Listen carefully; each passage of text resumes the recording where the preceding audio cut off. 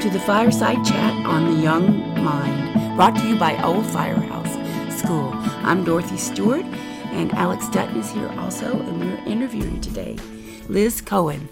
Liz is a new teacher to Old Firehouse School. She's studying child development at Ball State University, and she was just recently asked to be on the Young Professionals Advisory Council for NAEYC.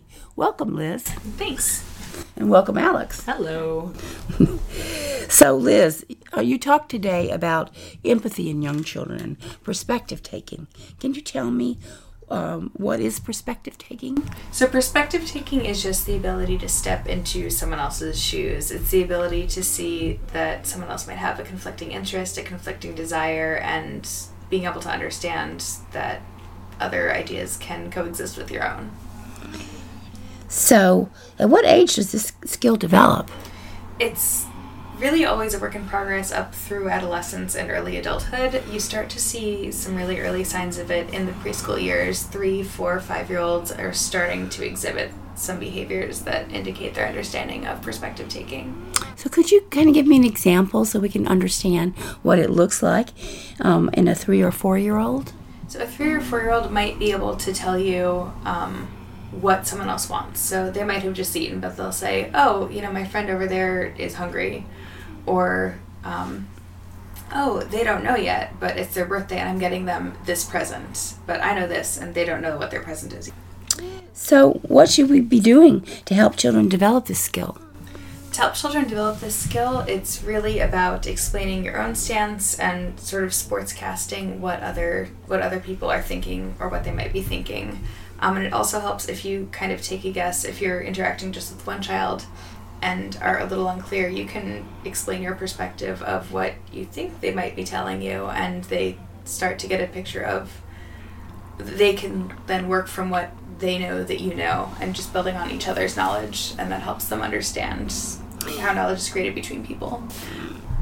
So that makes me think of when teachers here, for example, are saying to a child, oh, you wanted the ball to go in the hoop, but she just wants to kick the ball. So already we're giving the children a chance to notice how one idea is one way and my idea is a different way. And not necessarily that there's a right way or a wrong way, but that these two different ideas exist. Right, exactly. So what's the big deal here? Why should children develop this skill? Children should develop perspective-taking skills because it turns them into adults who, in the short term, on a very personal level, are more likable, more well-liked, have better success in school.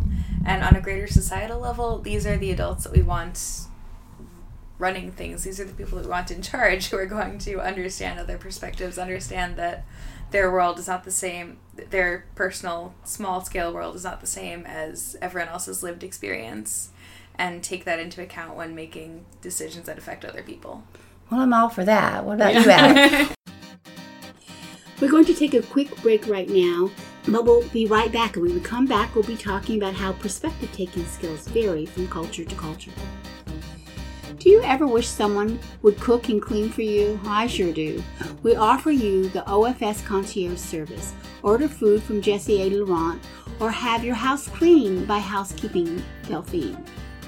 These services are here to help the OFS community make your life easier. Remember, a portion of every food order and housekeeping service is given back to your child's teacher.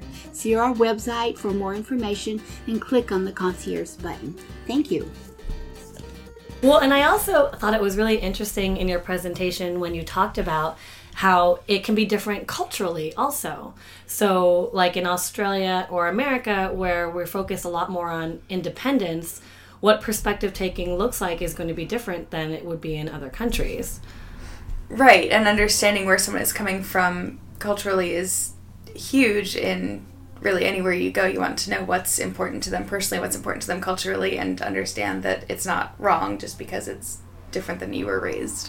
And what was it? Can you remind us again? What was the what did it look like differently depending on the type of culture and what was important to them?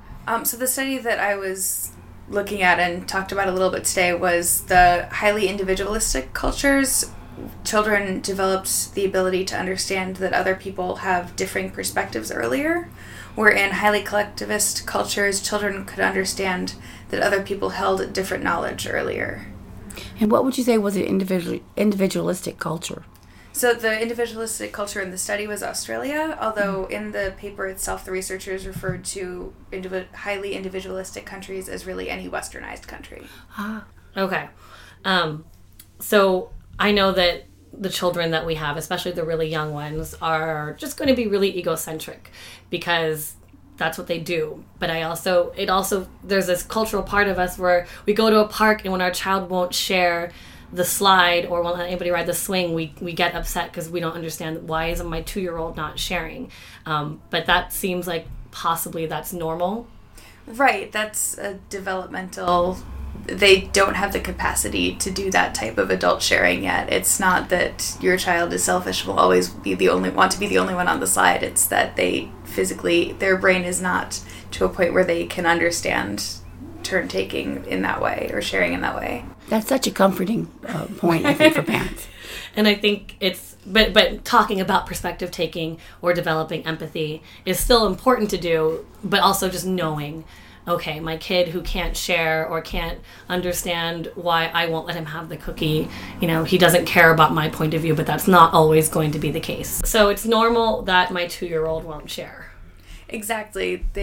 They just aren't developmentally capable of sharing yet. But when you work with them over time and explain other perspectives, explain your perspective, it does change their understanding. It does change their brain. It makes them better able to process other points of view earlier than children who aren't exposed to that knowledge. That's amazing that it can actually change their brain.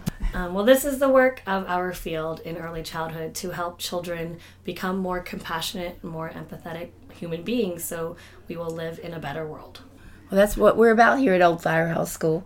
Thank you so much, Liz, for sharing this knowledge. And thank you, parents out there, for listening. Thank you. Bye. Bye. Thank you for listening to our second episode in our podcast, Fireside Chats on the Young Mind. We hope you share it with family and friends, and if there's a special topic you'd want us to explore, please mention it in a comment.